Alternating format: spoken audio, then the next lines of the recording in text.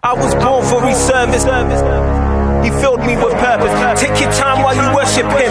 I'm unplugged from the matrix. Believe without seeing, I'm plugged into the matrix. The Daily Perspective. Welcome to another episode of the Daily Perspective podcast. I'm your host, Mr. Daily, and we want to welcome you to episode 5 of this podcast. We are talking about forgiveness today. So again, linked to purpose. One of the key things that holds us back in life when we're walking towards our purpose is holding on to things. I'm looking at my co-host because I know he's already talked on a topic about like this about emotional hoarding. So this topic is kind of expands on that. It's called "I Can't Forgive Myself." So that's the plan for today. So I just want to give a shout out to everyone that's listening on Anchor, Spotify, Apple Podcasts, Breaker, Pocket Casts, Google Podcasts, wherever you may be listening. Thank you for listening. And for people who are watching us on YouTube, I'm starting to see the numbers going up on the people who are viewing the YouTube video. So you guys are making me a bit more conscious now that we're filming these, because I'm looking at my posture, I'm looking at how I'm sat, trying to look all professional and stuff. So. You got your good shirt on today. I got my good shirt on. Oh yeah. Oh man. So as you can see, I am joined by my co-host, Dr. Terrence Johnson. Give it up for Dr. Johnson, y'all. Oh boy, here you go. Thank you for the welcome. Thank you. Oh man, Terrence, how are you doing today, bro? I'm good. How about yourself? I am good. I'm excited. So again, most people will not know we do continue to converse outside of this podcast. So right. I am a big fan of what Terrence and the rest of the crew are doing over at iProgress. I join their lives twice a week if I can, but I'm on at least one a week. But the last two, oh my days! People! Yeah. If you have a Facebook account, find Terrence on Facebook, connect to the group, and put yourself on those lives, because the last two, so good they make you want to slap your mama. Yeah, you know, we had to put the collection plate out after something. Take us to church. Yeah, no, they have been on fire, the last two, and just the one yesterday about birthing your purpose. An amazing conversation. There was it was like you needed a basket to catch all the gems that were being dropped, because it was just one after the other. Just I'm like, I can't take all of this. This is too much for me. It just moved fast. I mean, even being on in the discussion and how everybody had a different angle and piece to it, it's just amazing. We're in awe, and we're the one that's talking on screen, and we have to just sit back and like this. Man, this something, and you know, it just goes with the theme of kind of what we're talking about.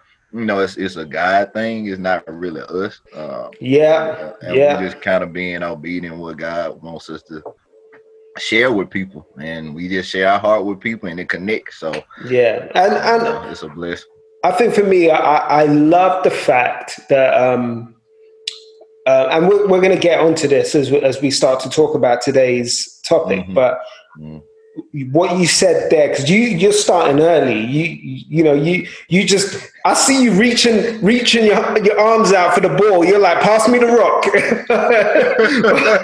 But you said it's a God thing, not an us thing. And that is such an important thing when it comes to fulfilling your purpose and walking in your purpose.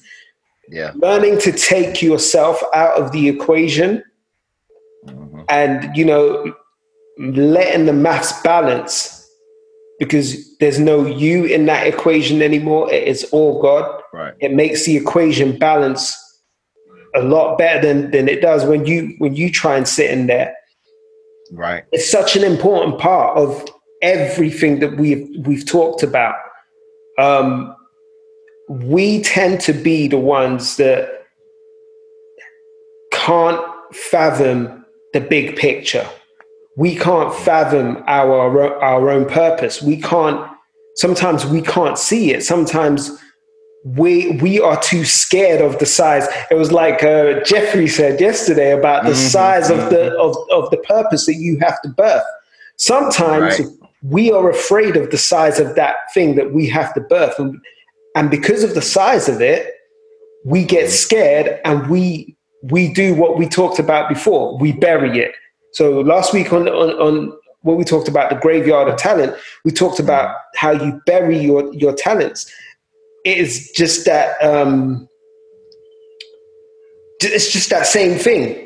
Sorry, no, that was not last week. That was the week before. The week before we talked about the graveyard of talent. So but sometimes we take that and we bury that because it's too big for us to imagine. But that's why we got to take ourselves out of it so that it's just all God. Because when we leave that to God and we say, you know what, God, this looks big, but you're bigger. That fear goes away. We erode that fear and we tear it down and we break down the fear, and all that is left is God and God in our purpose. And when we do that, it makes it far more approachable. It makes it easier to handle because we know that it's not in our own strength, but through God's strength that we can achieve that purpose. So, yeah, you're getting us started already. We're just warming up. We're warming up. Yeah. We in shoot arounds. We just warming up. We still got the sweatpants on. But so I was gonna say this. So I'm gonna make a point to what you just said, to link to what you said, but then I'm gonna move it and shift it into what we're talking to today. Okay. I'm gonna connect and then pivot. Okay. So, cool. What you were just talking about, and so Jeffrey has sent us a sermon right after the live yesterday. And so a lot of stuff we were talking about is in this sermon. So TD Jakes has a sermon called Bigger Than Me. Just watch it. I'm not going to unpack it because it's going to take us up. But just watch it.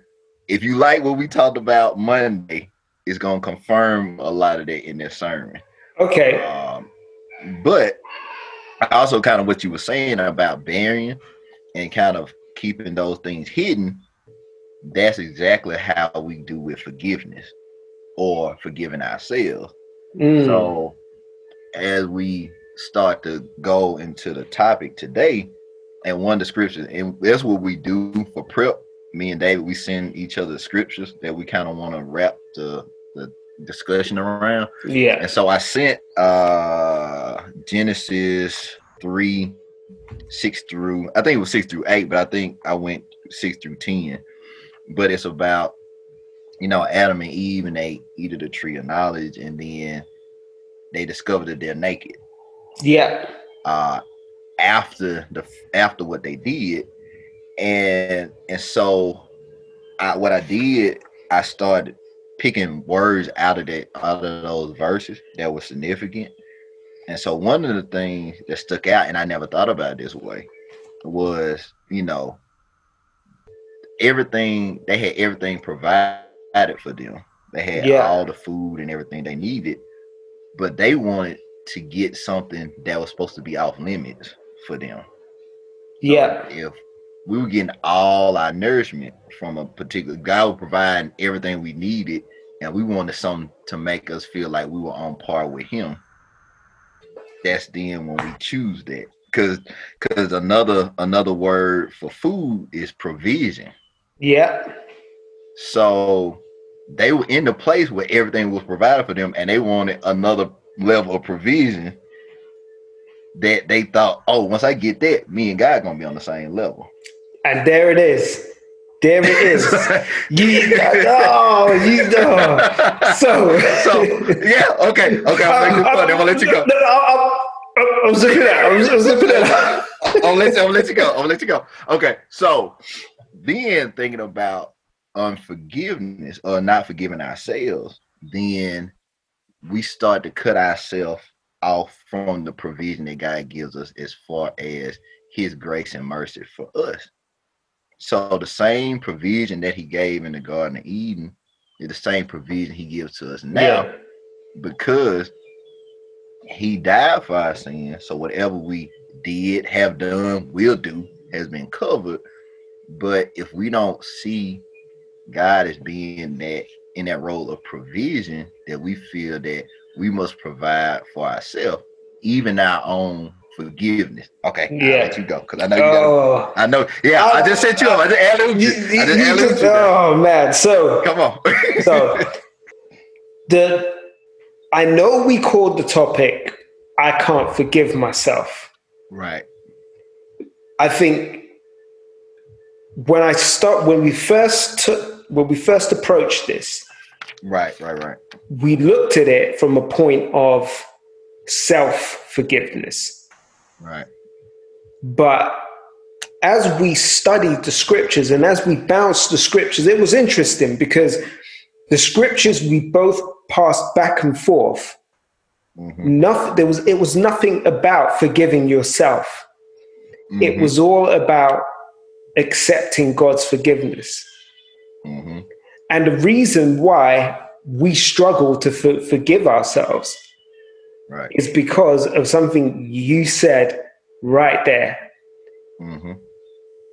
There is this, because of our sinful nature, because of that innate sinful nature, we have this desire to bring ourselves on level pegging with God. Mm-hmm. We want to be the God in our own lives. We don't want to relinquish control.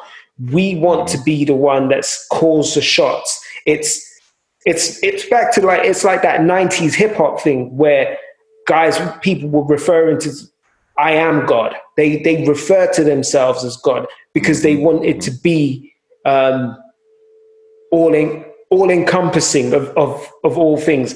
I am the master of my own destiny. I am this and all. And, that was where the things like the law of attraction and all those different new age theories were born out of this concept that you can be God in your own situation.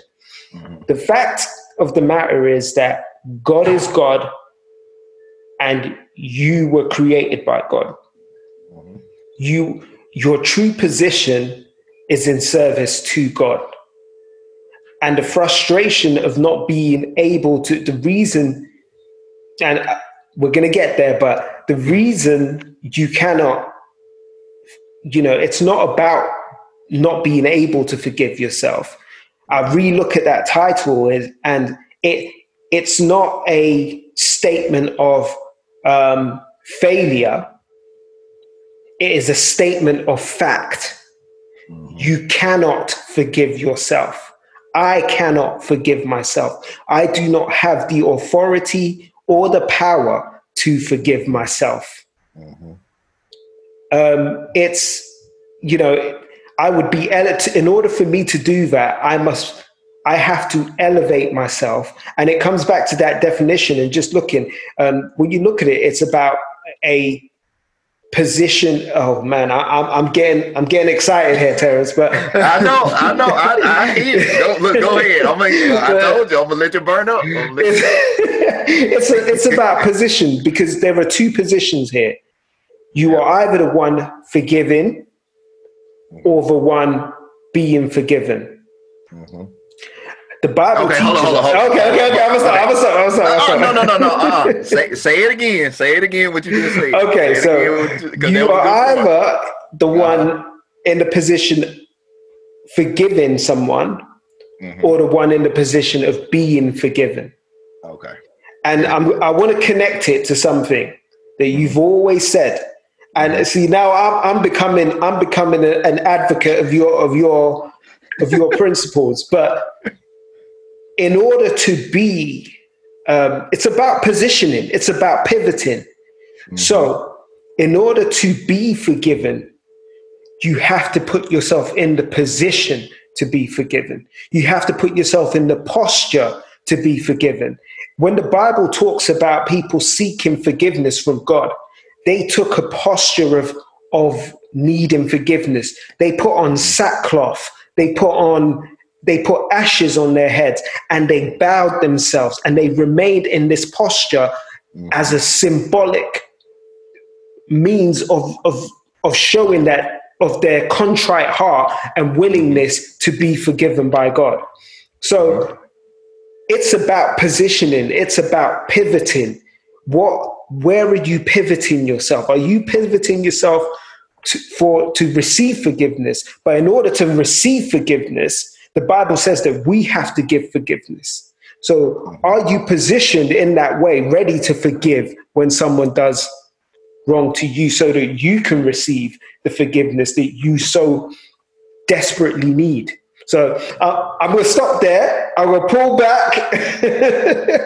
Cause look, you connect some dots for me. Okay, so, you think about posture, right? Most times people have issue with their posture. I used to have issue with my posture. We've talked about it too. Because if you're accustomed to having a certain posture, it's harder to correct that posture. Yeah. And to correct your posture, you have to understand that whatever posture you used to have wasn't the correct one to begin with. So if my posture, and when I look in what you were saying, posture of forgiveness, it's a humble position. Because if I'm operating in forgiveness, I have to posture myself that way. But if my posture is not right, then I can't forgive, because I can't forgive in a high place or from a high posture. So I can't ask for something that my body is not conveying. Yeah. So it's like when people say like, "Oh, I'm happy," and then you don't see that on their face. A lot of times people like, "Well, I forgive you," and my face is mirroring that what my words. Yeah. They're not congruent. So it's like what I'm saying and what my body is saying. My body is always gonna be honest. Yes. Yeah. No matter what, I can try and contain it and hold it, and I try and make words come out my mouth that might contradict it. But if you really in tune to people, their body will always communicate the truth. Yeah. Was all. So then I was thinking about the scripture. My people, they are called by my name. They humble themselves and pray. And turn their turn their face toward me. So when I looked at humble, I looked at different words for humble. A lot of times, especially in our times now, we don't like to be called humble. Or being humble is not popular. You should be confident. You should be all about yourself and promoting yourself and your branding and all that type of thing. But one of the synonyms for humble was chasten. So if I'm humble, that means I have certain principles around me that chasten me from doing things that I probably wouldn't. So if I'm in a posture of forgiveness, I've chastened myself to not react how I would want to, but by how God would want me to react. Because I understand that the way He forgives me is how I should forgive other people. So if I don't know how to forgive, that's because I haven't had a posture to reflect what I need to forgive myself for. Right. If that makes sense. Yeah, no, I get it. But say it again for the people. Huh? Say it again for the people. Okay. So it's like my ability to forgive myself has a lot to do with how I can forgive others and my posture. So if I don't have a posture of forgiveness to others, I can't have the same posture for me. Yeah. Because I model what I know. Yeah. I don't know that for myself. How can I model forgiveness to somebody else? Yeah. Yeah. So if you and don't, how can God forgive me if I haven't forgiven myself? Okay. Go. Yeah. If you can't put yourself in alignment with God to receive His forgiveness, and I guess that's the key point there, that we need to remember that we are forgiven. It's not a case of you need to go to God and ask for forgiveness, because, and I'm kind of jumping ahead to one of my scriptures, but I picked the story of David after he sinned with Bathsheba, and when Nathan came to him and said, if a man sees this guy's got these, what was it? Was it a calf or something? And he says, and he sees that this poor man has just that one calf, but he has his whole herd, and a guest comes to his house, and then he goes and he takes that poor man's one calf and slaughters it to feed his guests. What should happen? And David goes nuts. He's like, oh man, he should be punished. He should be made to repay 100 times for whatever. And then he's like, well, God says that man is you. And David's taken aback by that. And then Nathan proceeds to expose what David did in secret, and says, God says, because you have done this. And then David goes to proclaim that he's a broken heart and wants right standing with God. And Nathan says, God has forgiven you. So before God even sent Nathan to David, God had already forgiven David for his actions. Now, that didn't mean that David was not going to be punished for his actions. Right. But forgiveness had already taken place. And that's one thing that we seem to, and I guess it's because we are traditionally raised in a legalistic view of our relationship with God. We are always given this, well, it's here are the 10 commandments. If you break the rules, you need to go and ask for forgiveness. Whereas God says that Christ's blood was sacrificed for the forgiveness of many sins forevermore. That was it. It was a one-time deal. The blood was shed, and now you guys are forgiven, past, present, future. There is no time banding to forgiveness. And forgiveness is one of those words that doesn't have a past or present meaning. You have to connect it with another word to give it a spatial context, to give it that time frame, to give it to make it relevant to a certain period of time. You need a conjoining word. You need to conjoin it with another word. So we need to appreciate that our forgiveness was already settled. The reason why we struggle to accept, so it's a case of our acceptance of our forgiveness, is because we have not conditioned ourselves to shift our posture to receive that, to accept that forgiveness. So we push back against the forgiveness that we're being told, go ahead, my son, you are forgiven. No, God, but I did this. Did you see what I did? Did you see how bad that was? It was real bad, God. I can't be forgiven.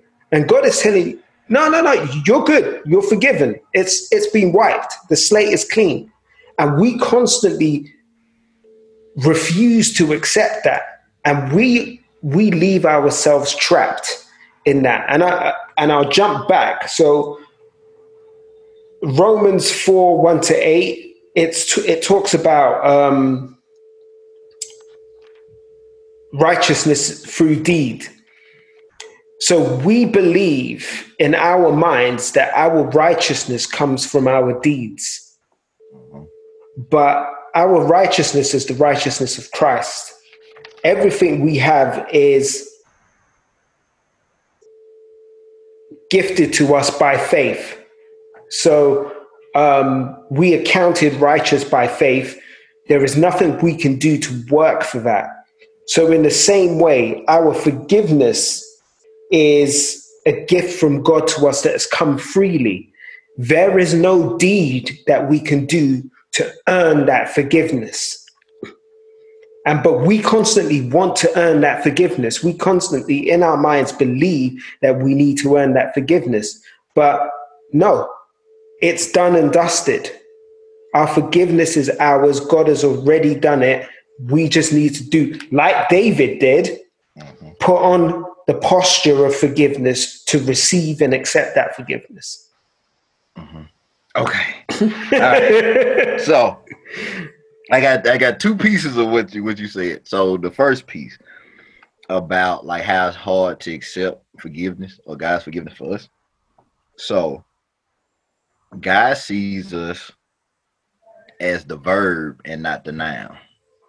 And what I mean by that is, so just with your example of David, you know, as far as like woman and cheating, all that kind of stuff.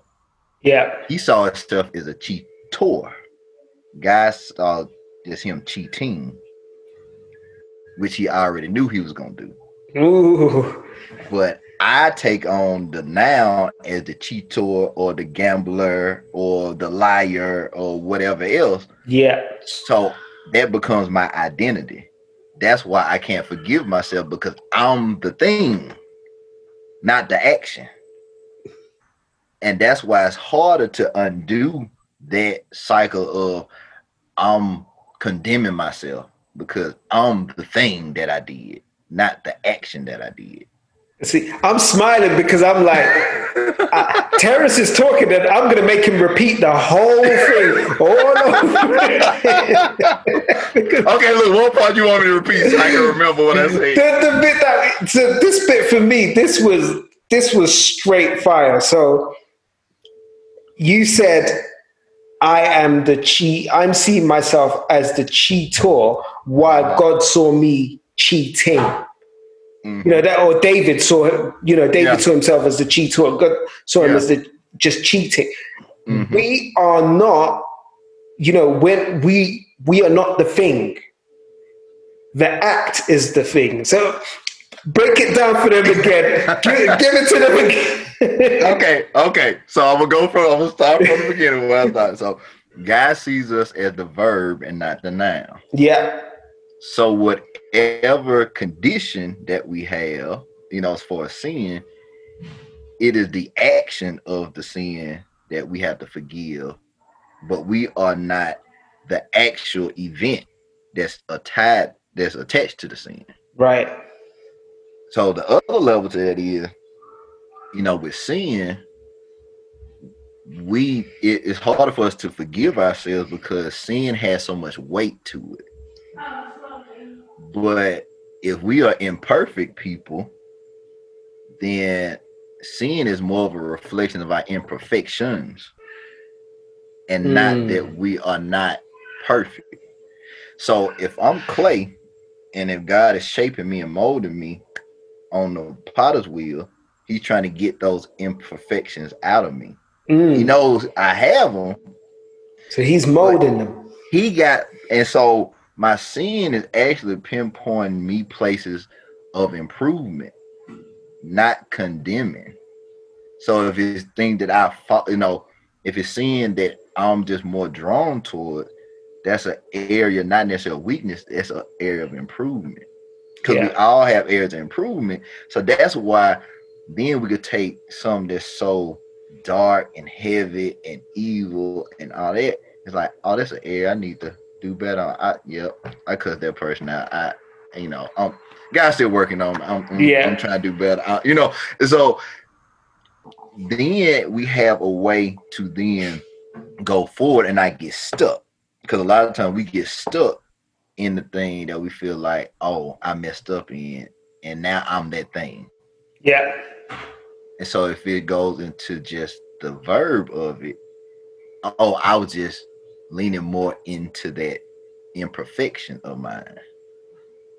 Let me try and position, like you were saying, have the posture of somebody that's now working on that. I messed up, so let me have a posture of forgiveness. Let me humble myself in that, because I know I was wrong. Okay. I'm not going to stand up like, no, I did it. I don't care. Blah, blah, blah. My posture got to be right. So then I can now go to God and I'm humble, like, Lord, I messed up. I was going to mess up, but okay. Like, okay. I'm working on it. He like, I know you working. I'm like, okay. Just help me. Help me do better.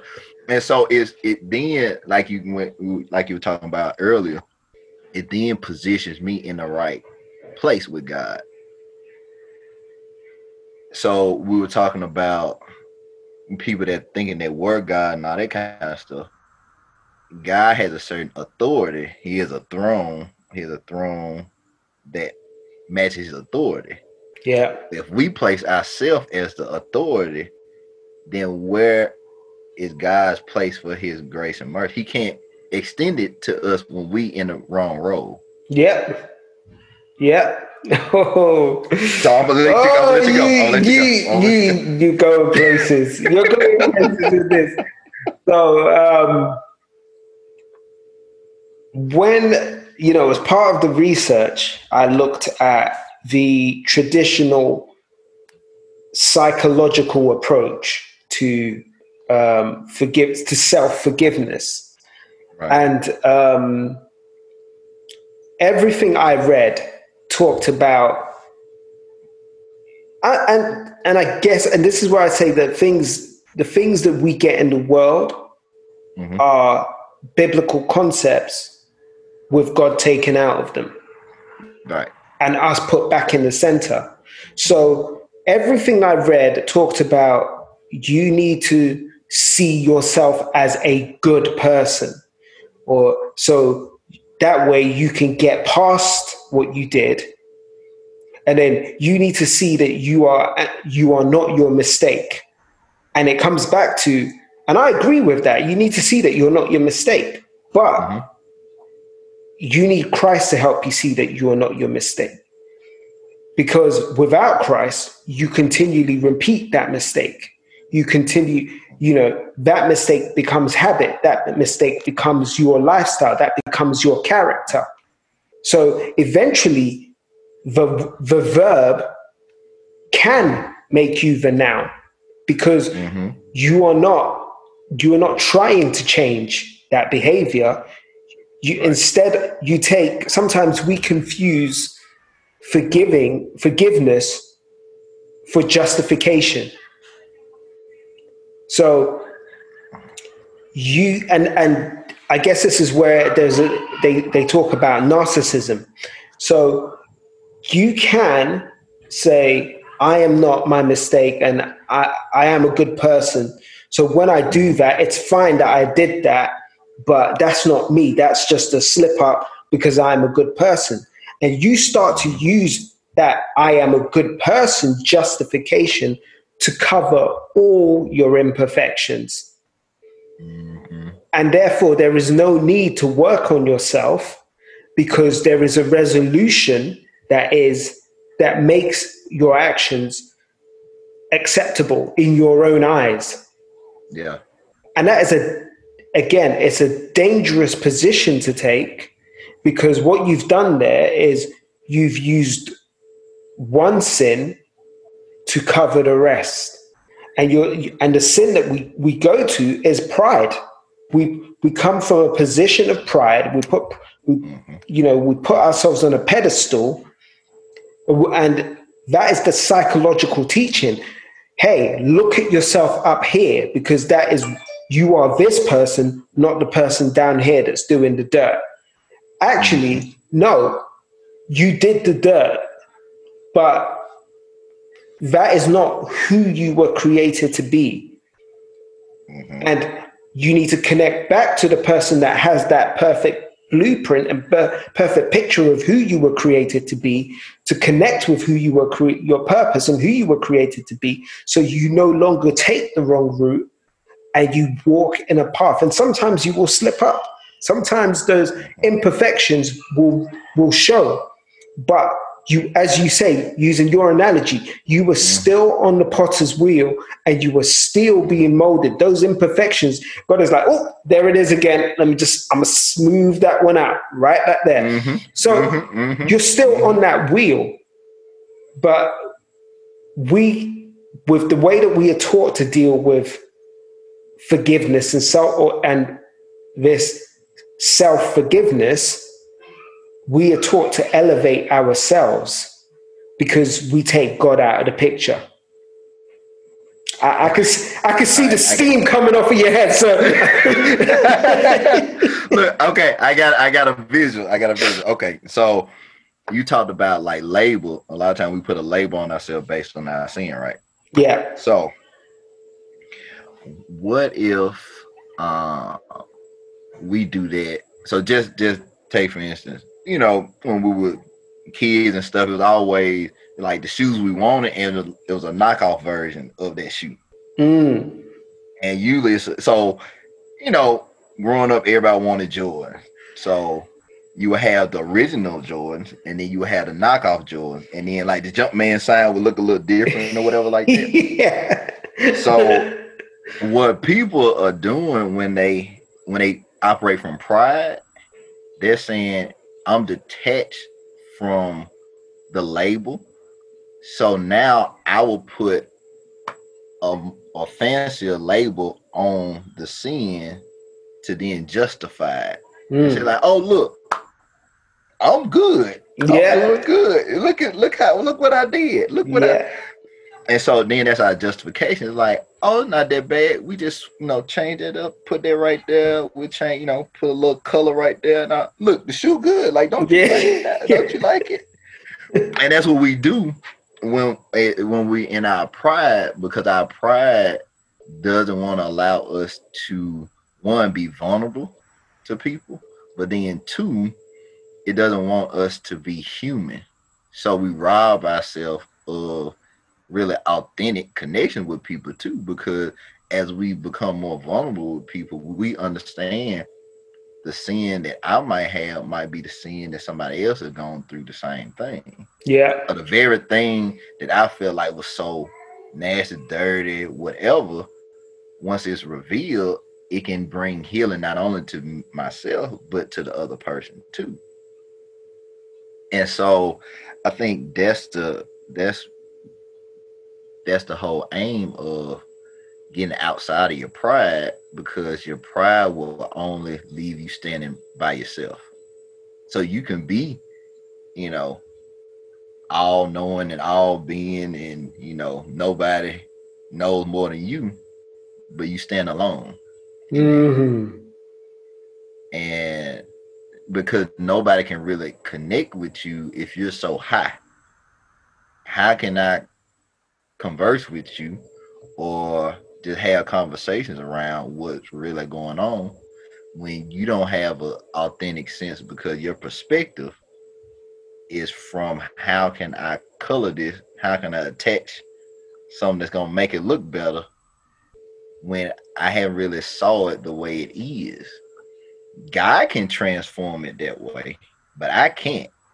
If I do it, it's going to be a knockoff.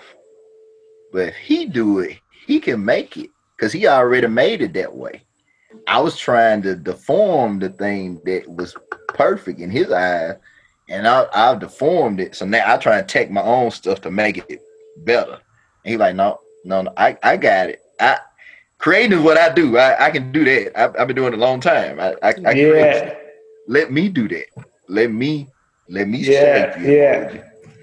And you get out the way. Okay, now you go, because I know go ahead. I was just thinking of something. How can you have real human connection when you detach yourself from your humanity? Say it again. Say it again. That's good. Say it again. So, how do you have real human connections when you detach yourself from your humanity? Because that posture of, I am here, I am great, I am good, that's not who I am. That self-elevation and that creating this godlike character for yourself means you're removing your you're removing your humanity. You're saying that I am not flawed, I am perfect. Yep. So how you cannot relate, you cannot have meaningful human connection because you cannot relate to other people who are flawed, who are human, who were connected to their humanity. And God's purpose for every one of us does not have us standing alone. There is no man on this earth, no man, no woman, no child, no creation of God's that was created to be an island. None of us. God is a God of relationship. So you cannot have relationship with yourself. Even in his sovereignty, God created, there is a triune relationship. God the Father, God the Son, God the Spirit. There is relationship, there is harmony. Someone that elevates themselves and detaches themselves from all human connection or all humanity cannot enter into relationship with anyone because their perception of themselves is that they are superior to everyone else. Therefore, the relationship is never truly one of, as you say, vulnerability. There is no real human connection there because in their eyes, they can't do wrong. And when they do something that appears to be wrong, it's fine because they're perfect. And while you were talking, what I was thinking about, and that goes a lot into people's calling or their purpose. God doesn't use people that haven't been through things. Because how can you relate to the people that he calls you for?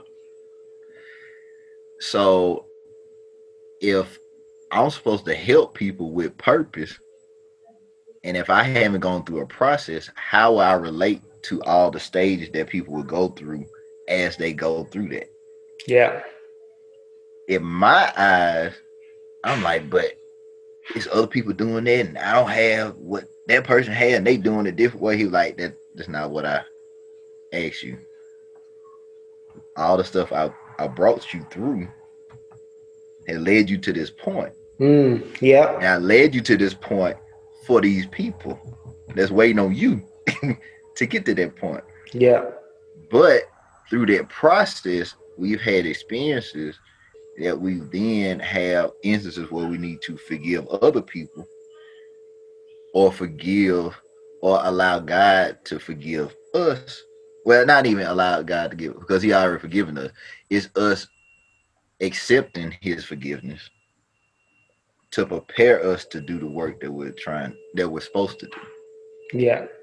So if I'm holding and suppressing all these feeling, this anger, this hurt, all this stuff from all the journey of it, I can then walk into what God has for me next, because he knows that if I carry that with me to the next step, I won't connect to the people right.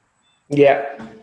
Because the people are going to have different personalities. They're going to have different things to say. Some people might enjoy the gift. Some people might not. Some people might have something to say about it.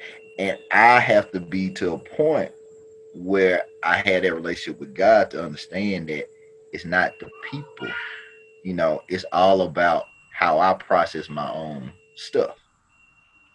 And as I clear space of the stuff that I've been through, and not clear it to the sense where I forget about it. We don't forget about what we've gone through.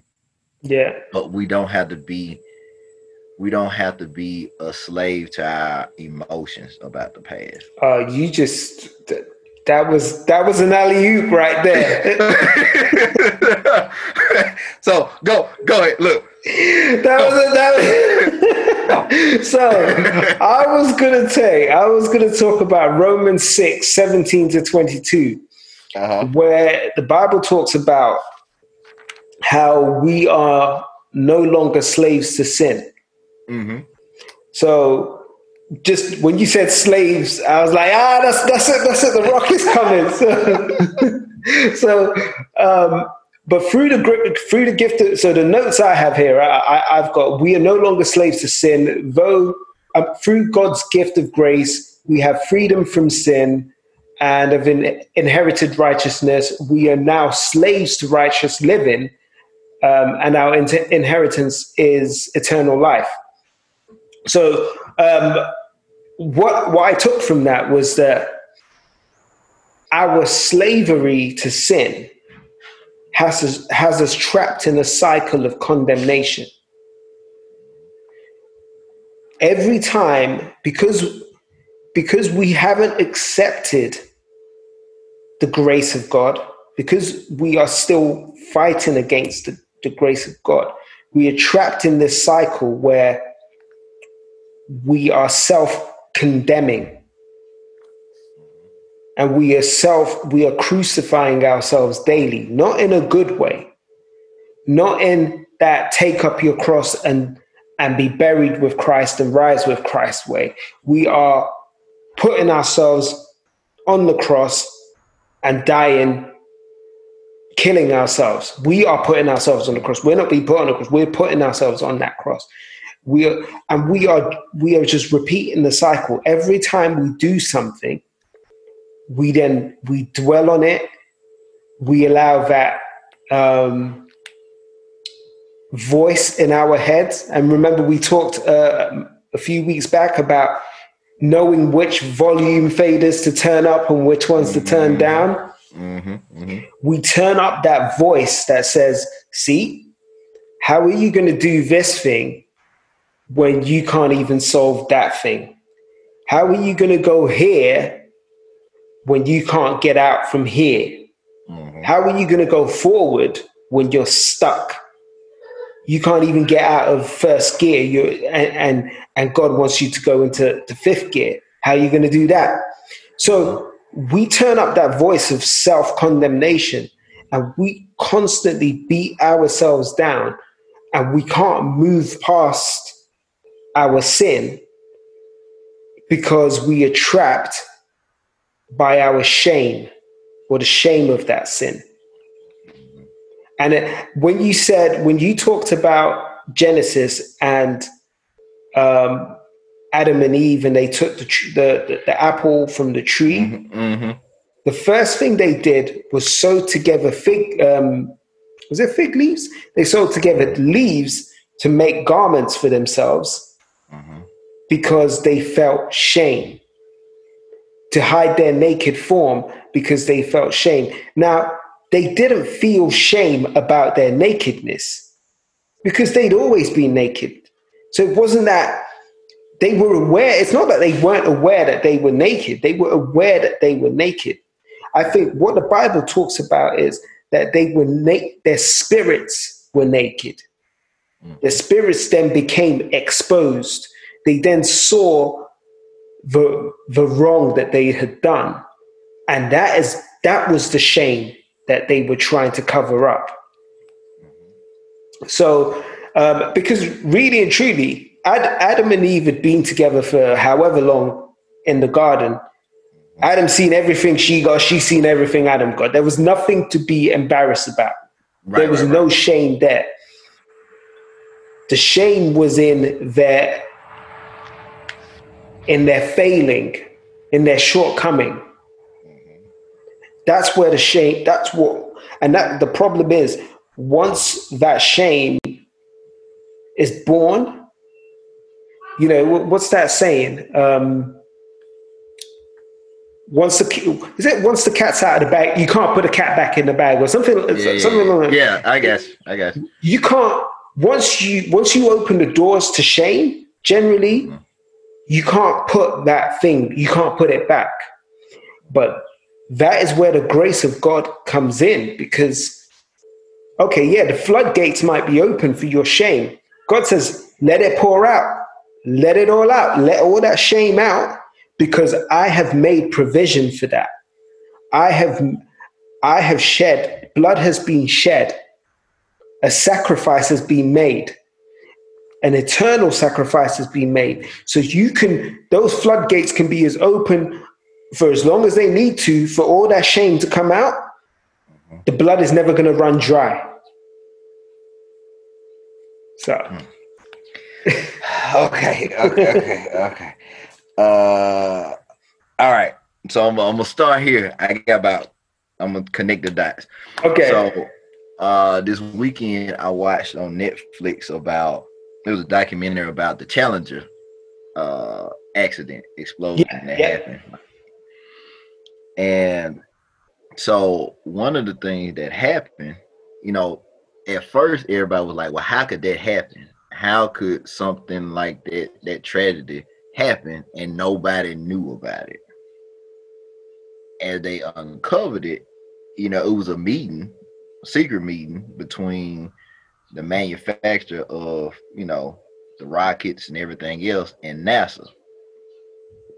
Because the temperature was so low at the launch, the manufacturer was like, look, we don't recommend launching tomorrow because it might damage, the equipment. But NASA wanted to stay on schedule. And so they influenced them to change their mind. And these are backdoor meetings that were happening. Yeah. Had other people's lives connected to it. They decided to go ahead and agree with NASA and say launch. The next day, that's what happened. The catastrophe happened. From NASA's standpoint, they were like, oh, we don't know with this, and we built it not to fail. And so they went into the detachment. Yeah. The people that manufactured it were devastated because they had that shame of, we had an opportunity to do something different and we didn't. we failed. And now people died because of that. Yeah. And so now they had to carry that shame around with them for the rest of their life.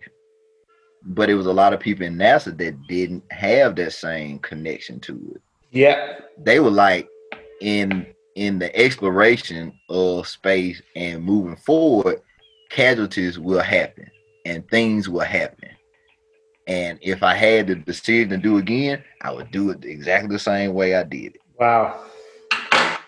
So you have two sides of one event where both parties were involved, but one side really had that regret and shame and we could have did something we didn't. This side was like, we knew what could happen, but we thought that we were going to be able to overcome that because we send people into space. So we know what we're doing. So you have an ego perspective and then a more humble perspective. Yeah. And so in our decisions, it's always a warning of what could happen. You want to do that, but this what could happen. Now, we trying to warn you what could happen ahead of time, but you have a choice.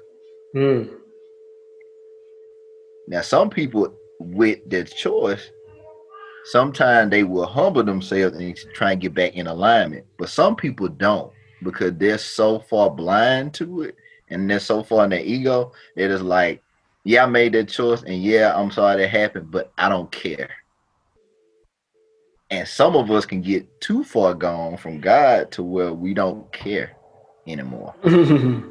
about our actions. Yeah. And so then we don't care if what we do hurts people, because now we've been so numb to it and conditioned to it that it's like, oh man, if I lose some money, that's fine. Oh, if it hurts some folks, that's fine.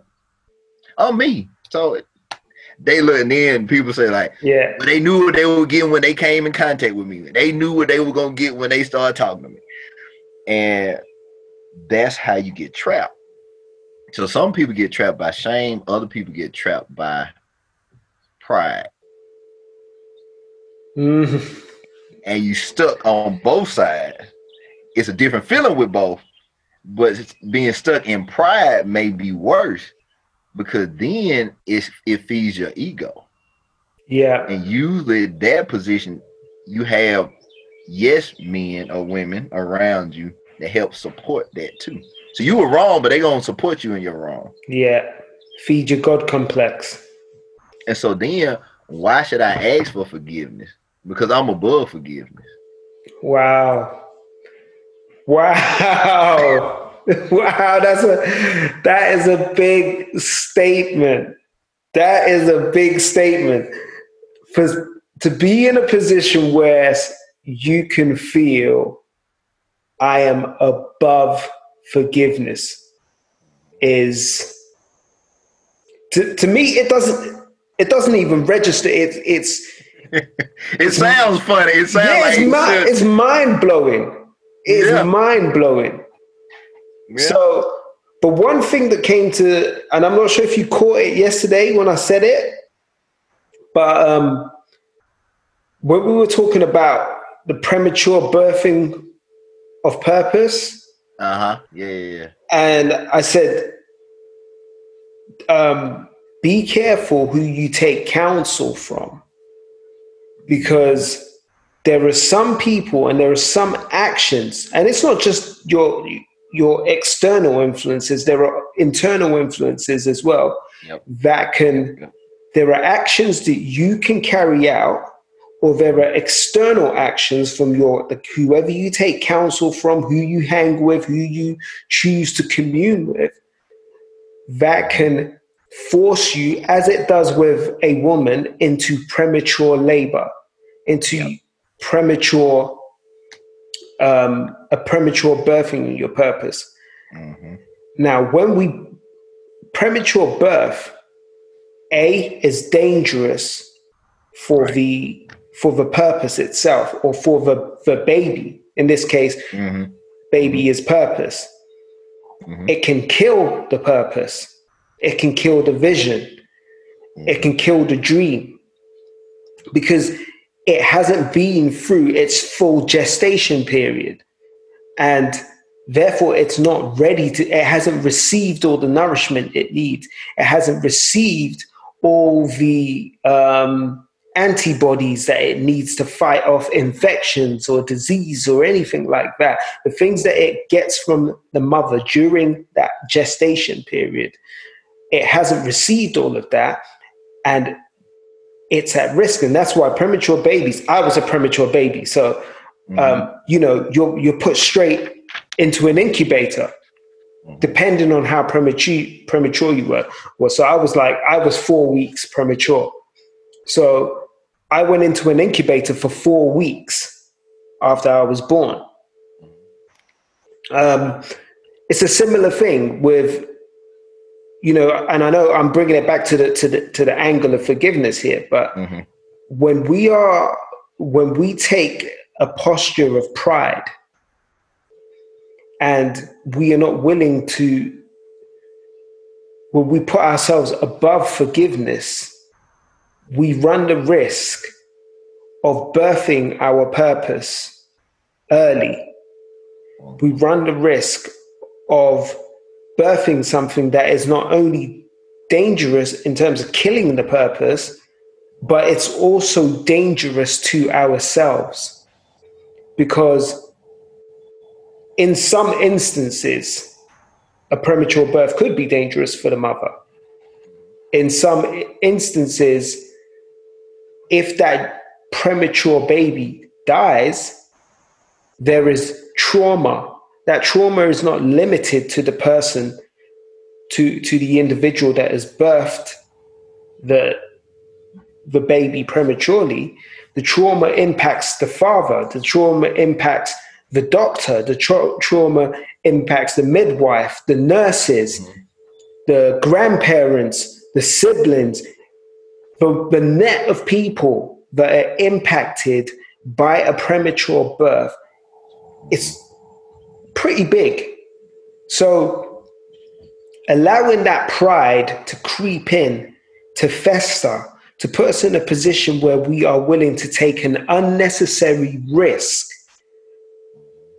and not to position or to posture ourselves when we make mistakes can result in us, because we're talking about purpose here, and how forgiveness, how that self-forgiveness or that posture of forgiveness impacts our purpose.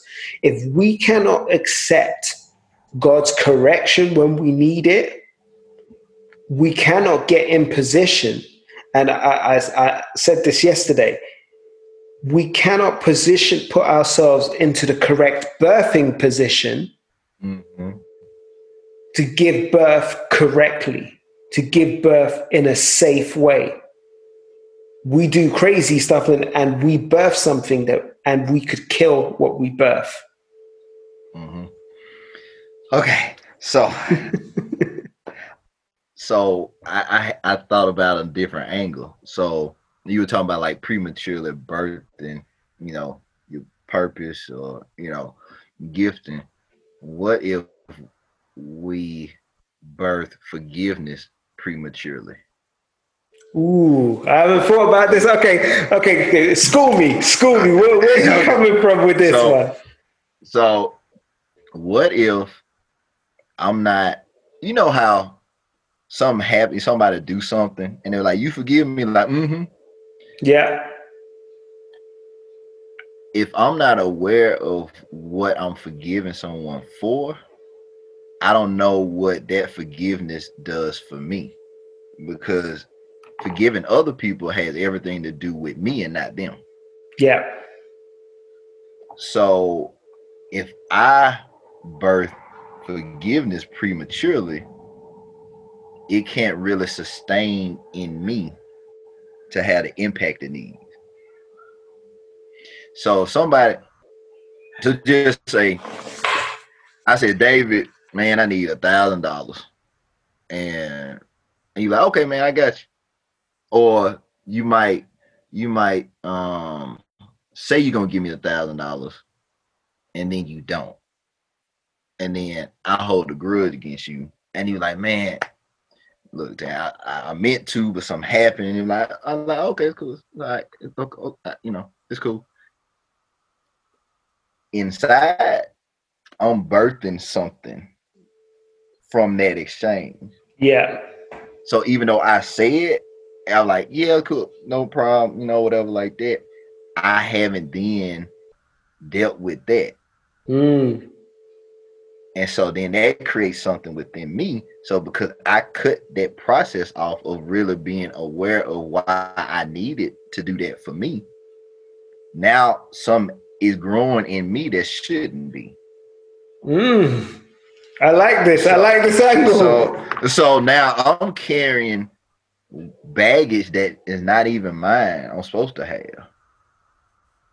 Now that's just like you were saying. It's for me to go forward. I had to clear that space out, because when it's time for me to birth what I have, I need a clear path. I don't need anything restricting or complicating it, because I can have a complicated birth.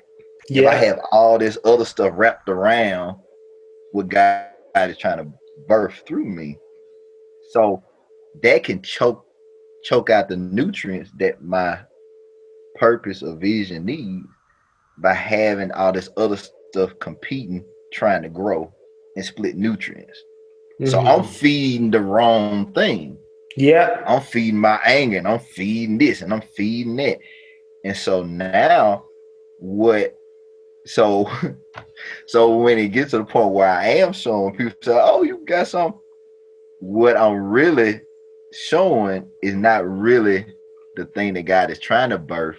it's the negative things that I have that's showing on the outside that I haven't let go of. And so because I haven't forgiven the other people, then now I devalue myself too. So now I'm not worth anything either, because now I'm mad at y'all, and now this is growing within me. So now I'm bad and I'm wrong, and I'm not worth it. That, funny enough, and I'm going to try and find it real quick, but it reminds me of a scripture that again, while I was researching this, popped up. Where is it gone?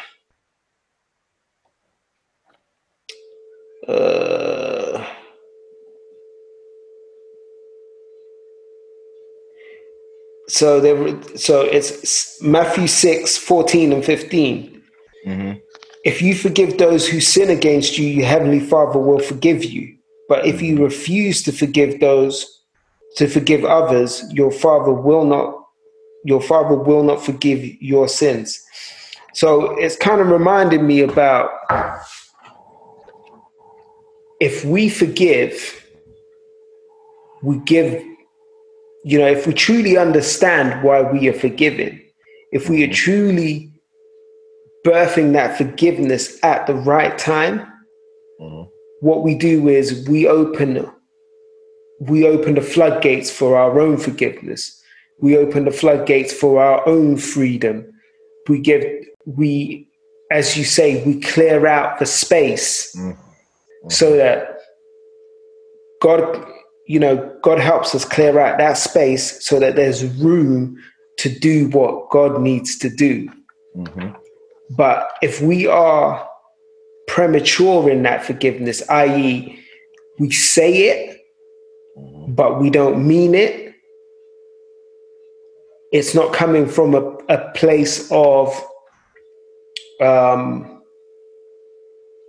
understanding. It's not coming from a place of love, because the Bible says, do everything that we should do in love. So if that forgiveness is not coming from a place of love, then we can't open those floodgates can't be open for us to receive forgiveness. And as you say, we start, it's like, back to your emotional hoarding position. It's because the doors are shut, you can't take out the trash. So you start to stockpile the trash by the door. And therefore you block the door to the point where the doors can't even open. Wow, that's a powerful visual that's just coming to my head. I'm seeing these trash bags of unforgiveness piled up against the door, wedging that door shut, and you can't open it. You're not allowing anything else through because you've got all this baggage packed up against that door, barricading it. Man.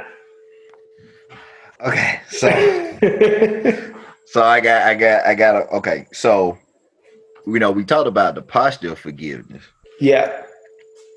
So I think this is another piece that people miss because they feel that forgiveness is a one-time thing.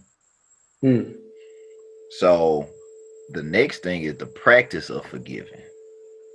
And so if you, like you were talking about earlier, it's like modeling that action, that behavior.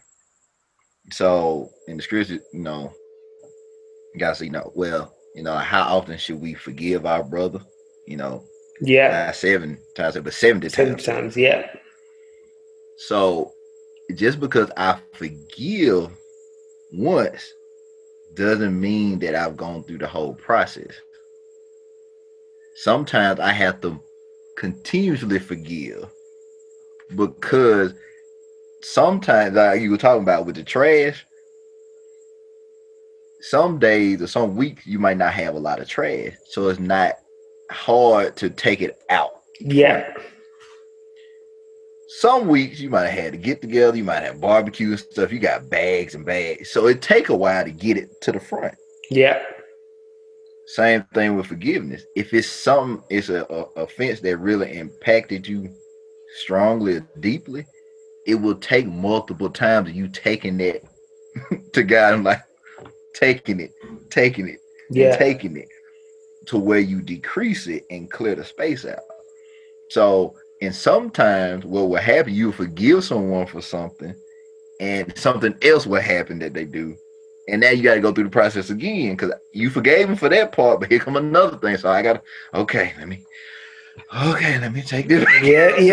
Take this back out too. Let me start it back over. And so it's a continuous thing. So it's a practice. And so the same thing for us doing it for other people. That's the same process we had to go through with God forgiving us and us giving ourselves that grace to really accept that from God. We might not get it on the first time. We might know it, but we might have to take it. Lord say, "I forgive you." Like, God, I know, but I still kind of feel that a little bit. So I'm gonna take it back. I'm gonna take it back.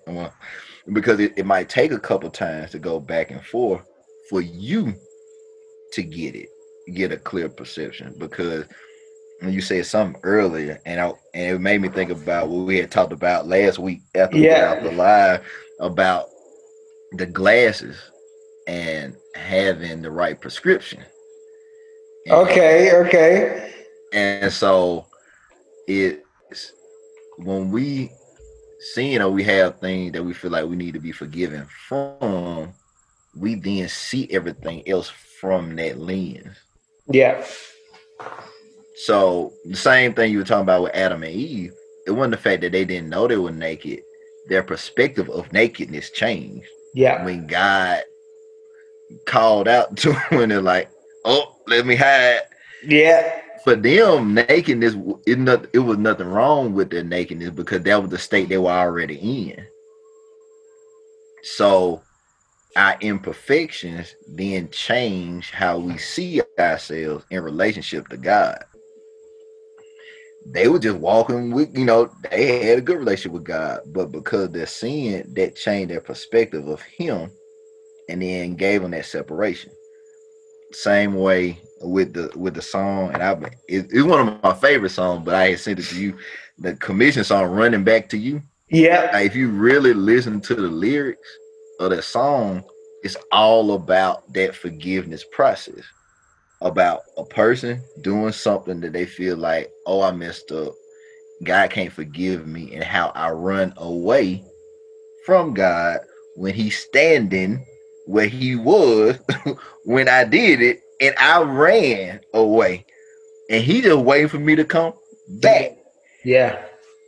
And that's the thing. That's why we talked about, as far those voices that we have. That's why that voice gets amplified that condemns you, because the whole process is to get you to run away from God, so you won't be able to hear Him anymore.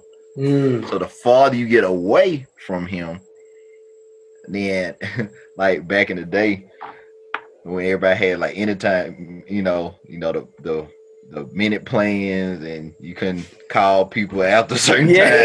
You couldn't freely go around the country. You went to different places and you were roaming.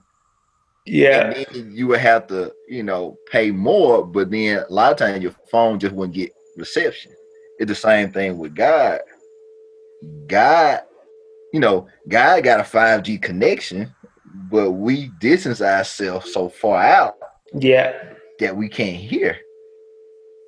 And that's what the unforgiveness does for us. It makes us feel that in our eyes, we're already disconnected. So now I have to go my own way because now God doesn't want me. Yeah. But because of my proximity to Him, and then the way I'm facing so I can't see Him. So just like in the scriptures, that they turn, and face me. Facing is the honor. Yeah. So like, you're in trouble. Like when you was a kid, you didn't want to look at your parents in the eye. Yeah. You were wrong. Because you knew you were about to get whooped. Yeah, you doing you wrong. Like, and then like look in my eyes. You're like, I know it. I messed up. I know. And he's like, look, I just want you to come and look at me face to face. Yeah. Look, I'm still here. Just look at me. But we don't want to do that. We want to go away and turn away. And he's like, if you just turn to face me, you're going to see where I'm at. Like, you're not lost. I'm where I'm right here. You left me. Yeah. I'm there. But you went because you felt that I wasn't doing this. I didn't have my arms stretched out for you to bring you back in. In your head, the voice was telling you, if you turn around, I'm ready to bring condemnation down on your head. Yeah. And so like, I'm gonna run because I know I messed up. He ain't gonna deal with me no more. And that's the thing. So I think that's why that song is so powerful, because it really goes through the whole process of somebody messing up and then realizing where God was and still is, and where they are in conjunction to that. Yeah. And so I'll go. See, I'm doing a Dr. Johnson now. I'm like, I got like 3 or 4 points connect the dots. Go ahead. This what happened. This what happened when you talk. When you talk, this is what I got going on in my head. So I want to take it back when you said the process of forgiveness, the continuing process. What came to me, and I might get my basketball facts a little bit wrong here, but if you remember when Shaq came into the league, Shaq had a horrible free throw. Horrible. Absolutely horrible. And then as time went on, he got better. He had a decent average from the free throw line. And when they spoke to him, he talked about just continually practicing his free throw. That he was in the gym just over and over and over and over and over again. And it's the same, I said it to my eldest daughter, that for me, so being a mathematician myself, for me, I said to her, maths is about practice. The more you practice, the more you do those same types of questions, you start to recognize. It's like a muscle. You train it, and you recognize which formulas you need to use. It becomes second nature to you. So it doesn't matter what angle they bring the question from. You already know that, that's Pythagoras, or, I need to use whatever here. And what is required for each question, because you've just continually practiced. And that's the same way with forgiveness. I know that there's been times when people have offended me and I'm like, okay, I forgive you. And like you said, they do something else and you're like, didn't we just get past? Like, I just got good. Me and the Lord was here. You threw me all the way back. Yeah, so you do it again and you do it again. And, there were times, I remember there would be times when I would say to myself, am I stuck on stupid? Because I keep letting these people do the same thing to me. But you have to recognize when God is working something in you. It's like God knows when there is something in you that he's like, nope, that every time something like this happens, you're going to get triggered. And when you're triggered, you're going to go off and you're going to do something stupid. Your tongue is going to go loose and you're going to start calling people out their names. And you're going to go all the way off piste and do something nuts. So rather than me allow you to walk into your purpose, and then have you have an incident and something that detracts from your purpose. We're going to work this out now. I'm going to allow these people to continually trigger that until we file it away and we get rid of that blemish and we got a nice smooth surface. And, you know, I was thinking about Moses. Why did Moses miss his purpose? Because God said to Moses that you're going to take my people into the promised land. Right. But Moses didn't do it. Moses fell short. He stopped. He died on a mountain looking at the promised land. Why? Because Moses did not deal with that thorn that kept coming up. Moses didn't resolve that issue with his anger. And, you know, anger is, and you said it, anger is one of the fruits of unforgiveness. When we don't deal or we don't learn to manage that forgiveness process, when we don't learn to accept forgiveness, or more importantly, we don't learn to give forgiveness, because until we learn to give forgiveness, we can't receive forgiveness. Just as the Bible says, Moses missed out on his opportunity because he couldn't forgive the people. He acted out of anger constantly. Even when God told him to go and do something for the people, he would lash out and he would do it out of anger. And because he couldn't resolve that, it stopped. It cut his purpose short. And there are numerous people in the Bible who had their purpose cut short because of their unwillingness to change in a particular area, their unwillingness to move and shift their posture towards God. They resisted and put up this barrier, and instead of shifting and getting into alignment with God. So that was that one. And then when we were talking, I know I can't remember exactly what you said that put me back onto this bit, but it was I was thinking again about David in the whole story with Bathsheba, and you know when God said that he was going to the baby was going to die. David put himself into a posture of mourning and or basically pleading with God. He put on sackcloth, he put on everything. And he basically didn't eat any food, didn't drink anything, and was crying out to God. As soon as that baby died, the moment David learned that the baby had died, David got up, changed his clothes, cleansed himself, ate some food, and drank. And his advisors were like, the Bible says his advisors were amazed. And they said, "We don't understand you. While the child was still living, you wept and refused to eat. But now the child is dead, you have stopped your mourning and are eating again." And David said, "I fasted and wept while the child was alive, for I said, perhaps the Lord will be gracious to me and let the child live. But why should I fast when he is dead? Can I bring him back again? I will go to him one day, but he cannot return to me."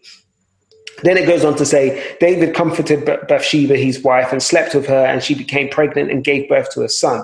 And David named him Solomon.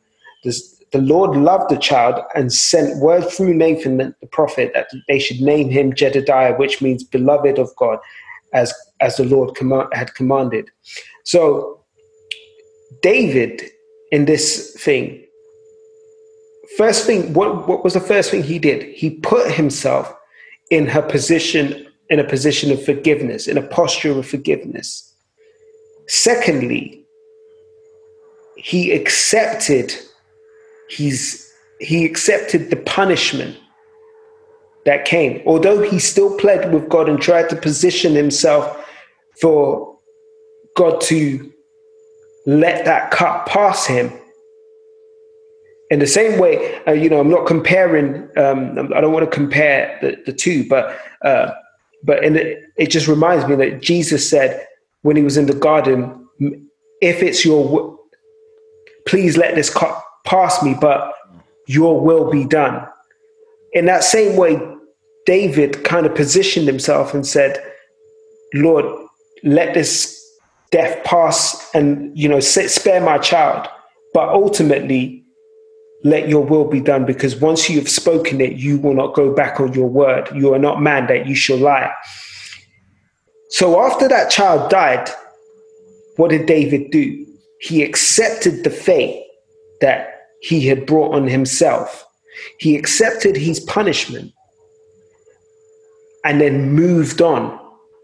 And that act of moving on allowed God to birth a new blessing in place of the one that he lost as a result of his sin and the acts that came along with his sin. So his posturing allowed the birth of purpose, because who was birthed off the back of that? Solomon. And Solomon was just a different kind of dude. Mm-hmm. The blessing that was on Solomon was a different kind of blessing. He was a different type of dude, one that we will never see again. So being in correct posture and having the right attitude towards forgiveness and having that contrite and broken heart and allowing God to renew your spirit puts you in a position that once that process is complete, the thing that is birthed is going to blow your mind. Okay. Look, I've been rocking. You've been saying so much good stuff. I've been rocking. Okay, so I'll try to see what part I want to go to. I'm gonna go to what you just left off on. And okay. If I can get a way to get back to another point, I will. But if not, then it might be something just for me. But, so one of the things that stuck out when you were talking about how he changed his clothes, what it made me think about is a lot of us, even though we may have forgiven or said we have forgiven, we are still dressed in the thing that had died. So as we move forward, it's harder for us to go forward because now we have embodied the thing that God tried to end for us. But we continuously bring it along with us. And because we haven't changed clothes, we haven't changed the posture for the thing that he has for us going forward. Yeah. So for me, and it kind of had multiple layers for me. So when I was still in school and in the doc program, I was counseling college students, and then I was adjunct teaching in the evening. So my process would be, I would wear clothes to work. I would then get off work, take a shower, and change clothes so I could reset my mind to the environment I was going into. Right. Because during the 9 to 5 hours, I was counseling. So I had to have a certain mindset for that. But once I shifted, I took a shower, changed clothes, I was then in teaching mode. And I needed to have a separation between the two to then reset myself. And so a lot of people are stuck because, yeah, they're moving forward, but their mindset has not changed as far as the thing that they did. And so because that thing in God's eyes has died, it hasn't in our eyes. And now we're dressed in accordance to the thing that was attached to us. And then when you were talking about with the practice of forgiveness and going back to Shaq had to improve it because teams started to employ the Hack-a-Shaq method, because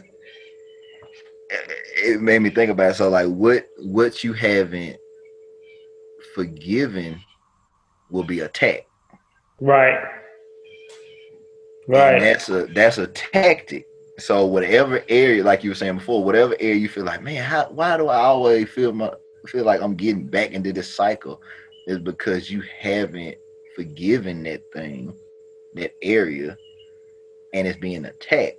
And until you strengthen yourself in that and strengthen your relationship with God, because He's the one that's gonna give you the forgiveness, it's gonna continually, if you're gonna get to the free throw line and miss 50% of them, then that's what the enemy gonna attack.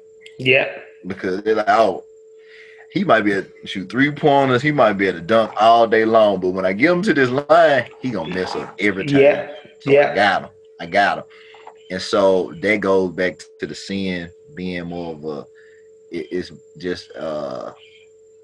kind of, let me get to my word, imperfection. I didn't want to say it wrong. Yeah. I want to be specific in what I say. Because an imperfection is something that I can practice and work on.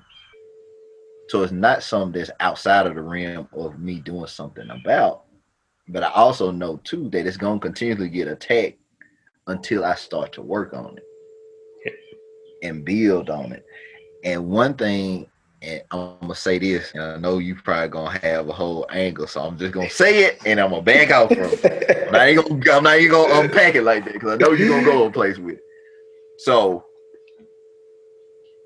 what you were saying, he had a choice, as far as after the baby had died, he had a choice about how he was gonna react and his perspective. What if, and a lot of people are at this point too, so I'm gonna say it and I'm gonna back off of it. So what if he did it differently, and then the forgiveness wasn't necessarily what he needed to do? Is he was angry with God and he needed to forgive God. Ooh, wait. Let me take that. Let me take that in. Let that marinate. Mm-hmm. Oh, okay. Because that is something that we do a lot of, mm-hmm. And it's funny because we've talked so much about us forgiving others. Mm-hmm. We've talked so much about God forgiving us. Yep. But we haven't tackled the elephant in the room. Mm-hmm. And you just pushed that elephant center stage. I told you I was gonna say it. I was gonna back off of it because I knew you were gonna go play. There you go. But so, from my personal experience over the last few years, anyway, and this is going to connect right back to what you said already. There were circumstances and things that I had done that changed my posture. And what I mean by that was I read my word, but it was routine. Right. I prayed, but it was routine. The heart was not in it anymore. And the reason behind the shift in posture was because I was angry at God. Yep. I was angry because it felt like things were crumbling around me. Mm-hmm. And I kept saying to myself, and it's funny because I posted something along these lines on Instagram today, but I was saying to myself, well, God, I'm praying to you to protect me, and I'm praying to you to guide me and to lead me. Mm-hmm. But all this stuff is happening. And I'm angry because this picture of perfection that I had built up was slowly being torn down. Mm-hmm. Or let's put it, I say picture of perfection, but let's take it back to that article I sent you earlier. Mm-hmm. The idol that I had built was being torn down. So I'm going to repeat that because I want people to be crystal clear what I'm saying. The idol that I had built myself in my life through my own works that I pointed to and said to everyone, look at that. Look what your boy did. The thing that I pointed at and I was so proud of was being torn down. Yep. Why was it being torn down? It was being torn down because I asked for it to be torn down. That's the bit that I was missing. I prayed and said, Lord, protect me, keep me away from the things that will harm me, shelter me and protect my family, allow me to run into your covering, remove from me what is not of you, not my will, but your will be done.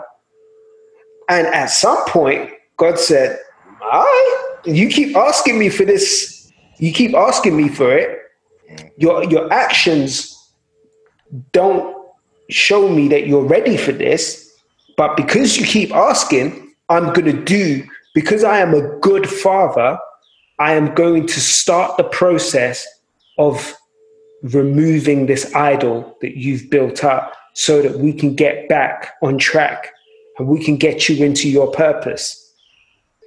So I had to go through a process and watch the idol being torn down.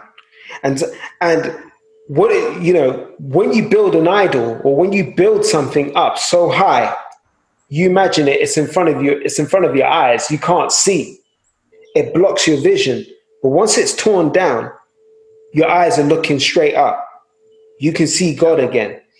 And it's when you start, when your perception is restored, that is when. So I'm gonna say it different. I didn't need to forgive God. I thought I was angry at God. Right. I didn't need to forgive God because God did not do anything that needed forgiving. Right.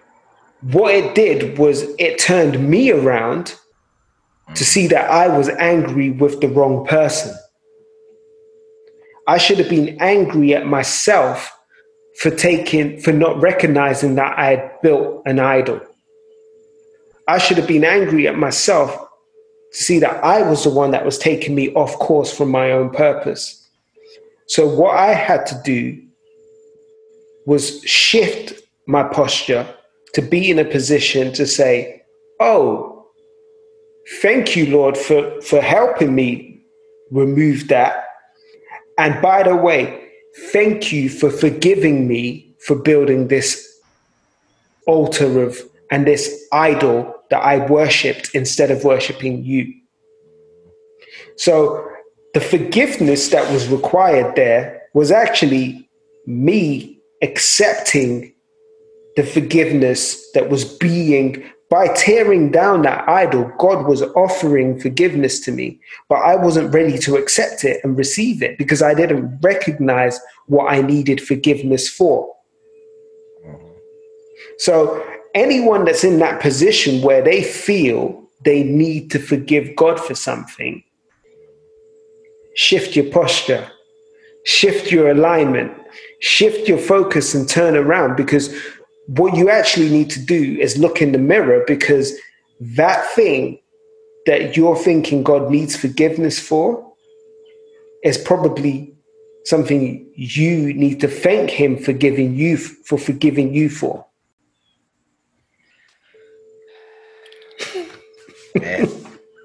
Look, the offering plate, let's go to get the offering plate. Let's go here. The praise team, let's go ahead and do the songs and everything. Cause that was just that was good. That was good. But I like how you started one place and then reflected back and showed people a path how they can start to shift their perspective. Because a lot of people that's angry with God, all of us been angry with God. Mm-hmm. Definitely.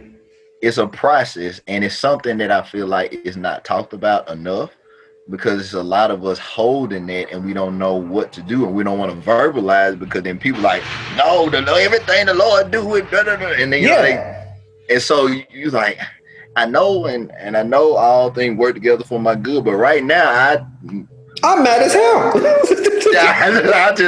I'm just keeping it 100. I'm mad as hell. That's what I meant. Yep. But so it reminded me of this song. And the song just coming to me for today for some reason. But it's a song, and I hadn't heard it before, and I started listening to it maybe like a year or so ago. But it's by Shekinah Glory. And they have some other more popular songs, but this is a song that I hadn't heard before. It's called Broken. And it's a part in the song where the singer says, because she sings it, I mean, it's a powerful song. I encourage anybody to listen to it. But she gets to a point and the music kind of comes down, and she said, I didn't know the price of yes would cost me so much. Mm. And it basically, the song talks about people that's been called by God to do stuff. They in ministry, they doing all these works, and they like, God, this ain't what I thought it was gonna be. Like, you got me all excited. I'm like, oh, I'm living for you, Lord, and I'm thinking stuff gonna be. Yeah. And it's like, this ain't what I signed up for. Like, I didn't know when I was like, use me, Lord. Like, this what you gonna do. I might have just sat where I was if I knew this was gonna happen. Yeah. But like you were saying, it's not necessarily what God is doing to us. Sometimes we are doing things to ourselves that God has to correct. Now, once he corrects, we might not like the way God corrects us, but he's doing it because he knows where we're supposed to be. Yeah. And so he's trying to shift us to get us back in position. But us verbally saying yes is our free will. He doesn't force himself on us. It's the choice. And that's why it's like, if you're going to say what, and then what people like, watch what you say, because you just might get it. You might get it. Yeah. And if you praying for these things, and that's why, I can't remember what I watched, but it's just saying like, Lord, use me, or Lord, do this and that. It's like you have to watch how you phrase things, because the way God is going to do it may not be how you like it. Yeah. So you got to be real specific now what you're saying, because it's like, oh, well, Lord, I want you to bless me abundantly and stuff. Okay. But once you say that, the blessing might have to start with you losing some stuff off at the beginning. Yeah. So you have to watch your phrasing now. Or if you praying for something, be prepared for it to be manifested in a way that you weren't expecting. Yeah. Because then you will then get angry with God, because you like, I prayed for this and this is what you gave me. He like, no, I gave you what you asked for. Yeah. Yeah. But I got to do it in this way to prepare you for the real blessing. This that you're going through is preparation. Yeah. This is training.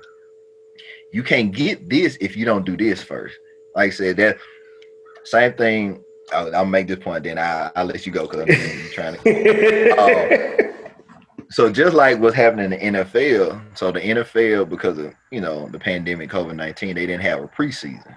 Yeah, the preseason is the time that you get the people that might not get a lot of playing time. You kind of evaluate them. People that you know need some training, they can do that. You check out your rookies. Check them out. So now, because of the pandemic, they didn't have a preseason. So the first 2 weeks they've had a record number of people like tearing their ACLs or getting hurt and out for the season because they didn't have that preparation. Yeah. Now they know what they can do and they know their abilities, but because they didn't have that window of training, now it's tearing their bodies up. And so what God is trying to do for us is saying, I know where you're trying to go. I know where you want to go. I created you to do that, but you're not fully ready yet. Yeah. If you go into it now, just like you're saying before, that premature birth is going to hurt you and what you're trying to birth. Yeah. And now I got to repair you when you were supposed to already be whole going into it. Now you coming in hindered or you have disabilities that you inflicted on yourself because you didn't allow me to fully prepare you. So I'll let you go.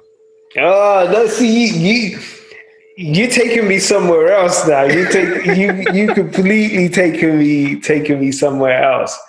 But one thing that I did think about was, we're slightly off topic here, but I guess we're not. Our one thing, and you said it, one thing that is not talked about is us being angry with God, because we've all been there. But it's taboo for us to say it. Right. It's taboo to say that you are angry with God.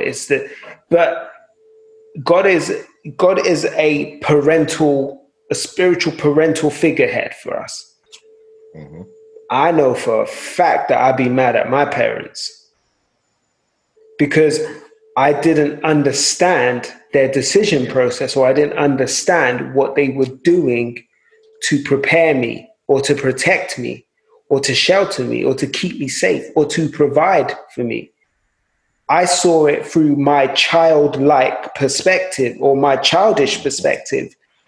And usually, I'm not saying always, but usually a child's perspective is very narrow and very selfish and very self-centered, because they haven't had exposure to the rest of the world to understand that there are so many other influencing factors that determine the outcome of something. So we go into these things and we're angry at God because, like you said, we have our expectations and we have a natural tendency to dress up our own expectations and our own desires as God's will for us. Oh, well, I'm gonna use it, and I know that Kev is not. This is, Kev was just making a joke out of it, and I get, for people that don't know Kev on stage, dude is funny as hell. And I know that this guy is super humble. So. But when Kev got in that Maserati, right. it was like, right. God wanted me to have this Maserati. But that is kind of what we do. We will go and do something. We will step out of our lane because we've allowed our ego or our ambition or people pleasing to set in and push us into doing something, even if it was something that was for us. Genuinely, God might have wanted it for us, but not at the time that we've done it. But we will push something and we will then say, oh yeah, but God wanted me to do that. And then when we do it, or when we get that said thing, we're moaning because, God, I didn't know the car note was going to be $1,700 a month. And then I didn't know that the service plan on the car was going to be another $1,700. Yeah. And I didn't know that an oil change on the car was going to be was going to run me $3,000, or whatever it may be, because it's not the buying of the thing that's the problem. It's the maintaining of the thing. And so it goes with a lot of things. Also, spiritually, the initial cost seems low. Yep. But the price you pay in the long term can be very high. Yep. So you either deal up front and pay the expensive price up front of dealing with your pain or dealing with your trauma, dealing with your ego, dealing with your stubbornness, and allowing God to keep the service cost of that low because you've dealt with it, you've prepaid up front, you've worked it out in pre-season. It's been worked, the kinks have been worked out of you.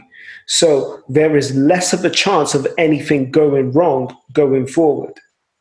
Or you go crazy right at the beginning and pay that low entry cost, and then suddenly, oh, you're constantly injured, you're constantly needing servicing, you're constantly needing fixing, you're constantly needing something to be resolved in you. Okay. So I'm gonna say this, and I know we're almost in time, so I'm gonna say that, I guess, if we are close the thing. So what you just really described is the process of purchasing some through your own will and motives versus being under God's warranty for you. So if I go and get a used car and it's outside of the warranty, it has a certain amount of miles, then I'm responsible for everything that goes on with it. Yeah. And the maintenance, the oil change, all that kind of stuff, I'm responsible for. But if I get something that God wants me to have, He warranties that thing. So then if it does have an issue or problem, I can go to God and say, like, hey, this right here, it needs, like, oh, okay, cool. I knew that was going to happen. Okay, let me see what I can do. Let me work on that part. But because we want to do things at the time that we want to, we will say, oh, I can cover that. I mean, I know it might cost $1,000 to get the brakes fixed if it goes wrong, but I drive carefully and I don't put too many miles on it, so I'm good. And with the oil change, I mean, I could pay $100 or something every 6 months or something. That's not that bad. Yeah. And I can do premium gas. It's okay. I make a little money, so it's cool. I can do that. But if we would have waited for God to warranty what He wants us to do, then we don't have to come through our own power. Yeah. We can rest in Him to do the things that we can't do, because He already knew it was going to take a lot more coverage than what we had. Yeah. And so now I don't have to worry about how things are going to get done because He already warranted it. And then he don't give me a bad warranty. I get bumper to bumper, and I get he give me the good warranty. I'm not getting like the 4 year and like 50,000 miles. Like I got 100,000 and 10 years, like that. And so He covers the thing. And the later thing I was gonna say, when you were talking earlier, made me think about, it made me have a different perspective of leaning out onto your own understanding. It's not that we can't have our own thoughts. It's that it's certain things that we don't understand that God is doing in our life because He is positioning us to where we should be. What we do is we think and react and plan on what we can see. Yeah.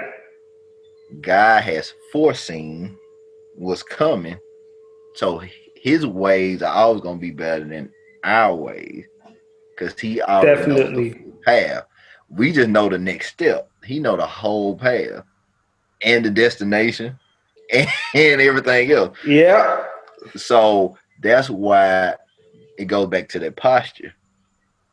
If we put God, well, not put Him, if we foresee Him on the throne, then we will act accordingly in our posture. So then our posture means we always have to look up to him for everything. And so if I'm in a servant's role, the servant's role will have me to look up to the thing that I'm serving, because I have to get guidance from the person that is in charge. Yeah. So if God is in charge, I don't have a problem looking up, because I know where he is in connection to me, and I know my role. Yeah. If I don't try just like stay in my lane, if I stay in my lane and God is where he's supposed to be, then he can make adjustments to my trajectory. Because now he's seeing from the top down. But if I'm trying to put God down with me, how can he see? How can I then be directed by him? Yeah. Because now I'm trying to then switch, and I'm trying to drive and see where I'm going at the same time. Yeah. Like I'm trying to drive and be my own GPS. Yeah. That's it. Someone has to. I was going to look for a way to say it, but you said it. What's that saying? There can only, too many cooks spoil the broth. Yep. There is, and that's why you have the executive chef, you have the sous chef, you have the pilot, you have the co-pilot. Mm-hmm. Only one person can take the reins. And in our scenario, in our situation, for us to truly walk into purpose, the person that has to have the reins is the person that sees the bigger picture, the person that sees the end, the person that already designed the end and knows the full extent of the vision and the purpose. Right. Ah, man. So I knew we were going to go somewhere. I didn't know we were going to go here. We went. I did not know we were going to go here. So it's been, again, this is one of those ones where I think we're still leaving more on the table. Mm-hmm.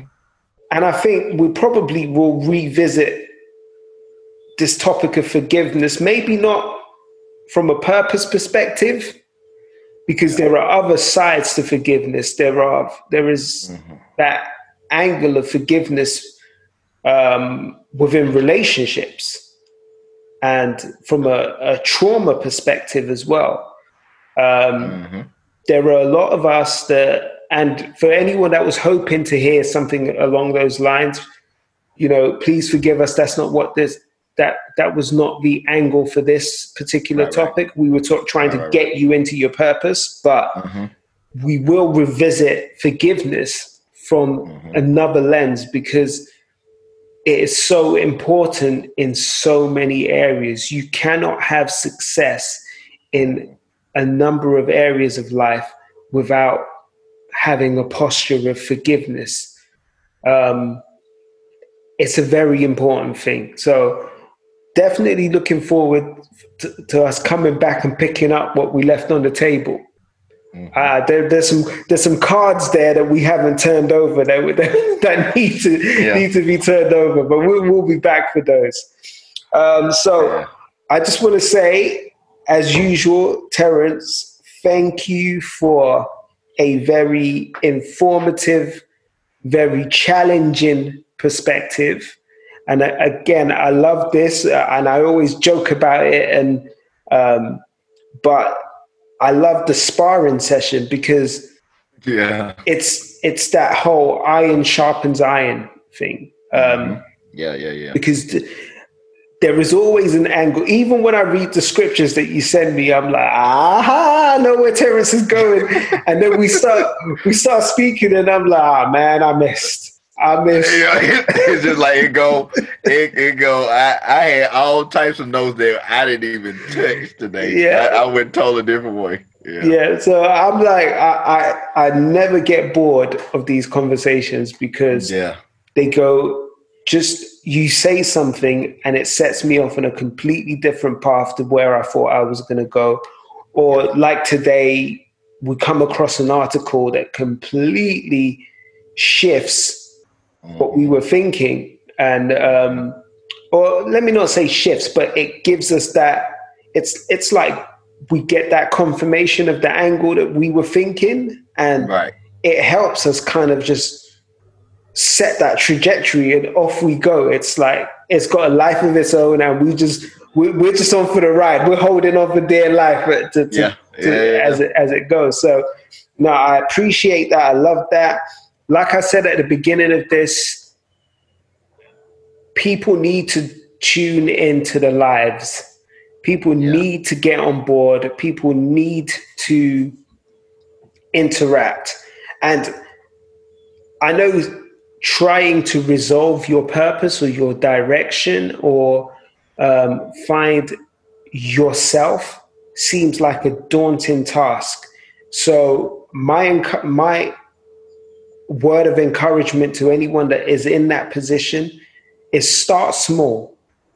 Connect with the lives, attend some of the lives, sit back. You don't have to say anything. Just listen and take the information in. There are a number of workshops, and I don't want to use the term workshops, but there are a number of classes that are going to be coming up. And, I'm going to be posting them on Instagram and all those things, Facebook. So anyone that's connected to the Daily Perspective, Instagram, Facebook, or my Twitter or whatever, those I will be posting these things. But there are going to be a number of classes that you can take with iProgress that are going to help you uncover some of this stuff, help you deal with trauma, help you deal with the blockers. Because it's interesting that we wonder why we get stuck. Yeah. We get stuck because there are things that emotionally we haven't unpacked. There are traumatic experiences, and a trauma doesn't necessarily mean something like something majorly bad. Right. Trauma can be that as a child, you were constantly told no about something, and it built this reinforcing message that you were not good enough, or you were incapable. So trauma could be a number of things. It's understanding the emotions and how you react to certain things and what triggers you, and learning to unpack that so you can become unstuck. iProgress will be delivering so many useful resources and sessions that can really help you deal with these things. So get in touch with them, connect with them. Definitely check out the lives. I will see you in the chat room because I'm always in there. He in there with paragraph comments every time. I was like, I can't even read all that, what you saying every time. So I was like, oh, here go Dave. He got his long paragraph up here. I was like, I can't read that and then try to get to my next point. It does make me laugh when I'm in there because I can see you. I see you smiling. Yeah. I see Kendrick smiling because I think Kendrick gets to read them all. So Kendrick reads it. Kendrick starts smiling, and no one can figure out why he's smiling. because he controlled to put them on there now. So he controlled the comments that they come. He put them on screen. Yeah, so I don't see them like I used to. I used to be trying to do a whole lot more during the live. So I'm now just on the screen now, and I can just kind of talk more instead of facilitate and do. I keep coming back to yesterday, but yesterday was the first time that I noticed that the comments weren't going up as fast. And the reason for that was because there was just so much information coming from all of you. And it was like the floodgates are open and everyone was dropping something. And I think Kendrick was trying to moderate the comments. But at the same time, he was like, but I've got this to say. And he dropped something, back up from it. You pick it up, Jeffrey picks it up, Mel picked it up, and I was like, oh man, this is going crazy. So it was fast. It was fast. We packed a lot in an hour. Like we packed about 2.5 hours worth of stuff into an hour. It was like it went fast. But yeah, we are working on the classes. We wanted to have those ready about 2 or 3 weeks ago, but we've been having to go through some software changes. So hopefully by the next time that we have a podcast episode, I will have those links to give everybody.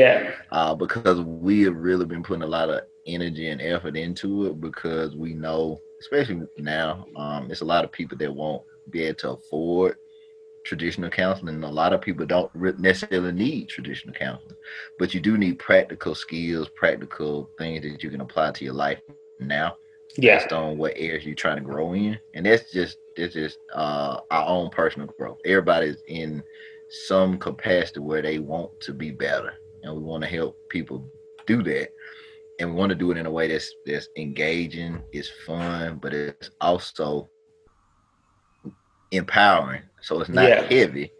You might be talking about heavy things, but it's not really to get you trapped in your emotions. It's really trying to help you get free from the patterns that are kind of keeping you stuck.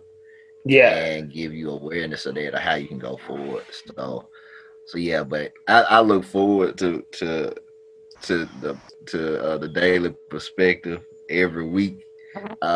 Some topics, they get me to really study even more, to really have an informed perspective. So I like that, and it's something that we talked about offline. It's really been giving me a deeper connection to what I read in the scriptures, and I can really see myself more in what I'm reading now, instead of just like you were talking about before, going through the routine. Now I'm getting back excited about reading my Bible and really seeing, what God is revealing to me through what I'm reading.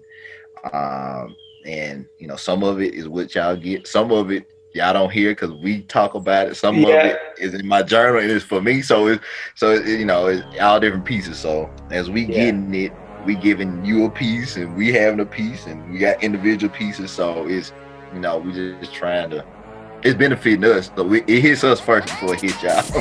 Definitely. So definitely. I think so people get snippets of what's hitting me, because it goes straight on Instagram, and you might get.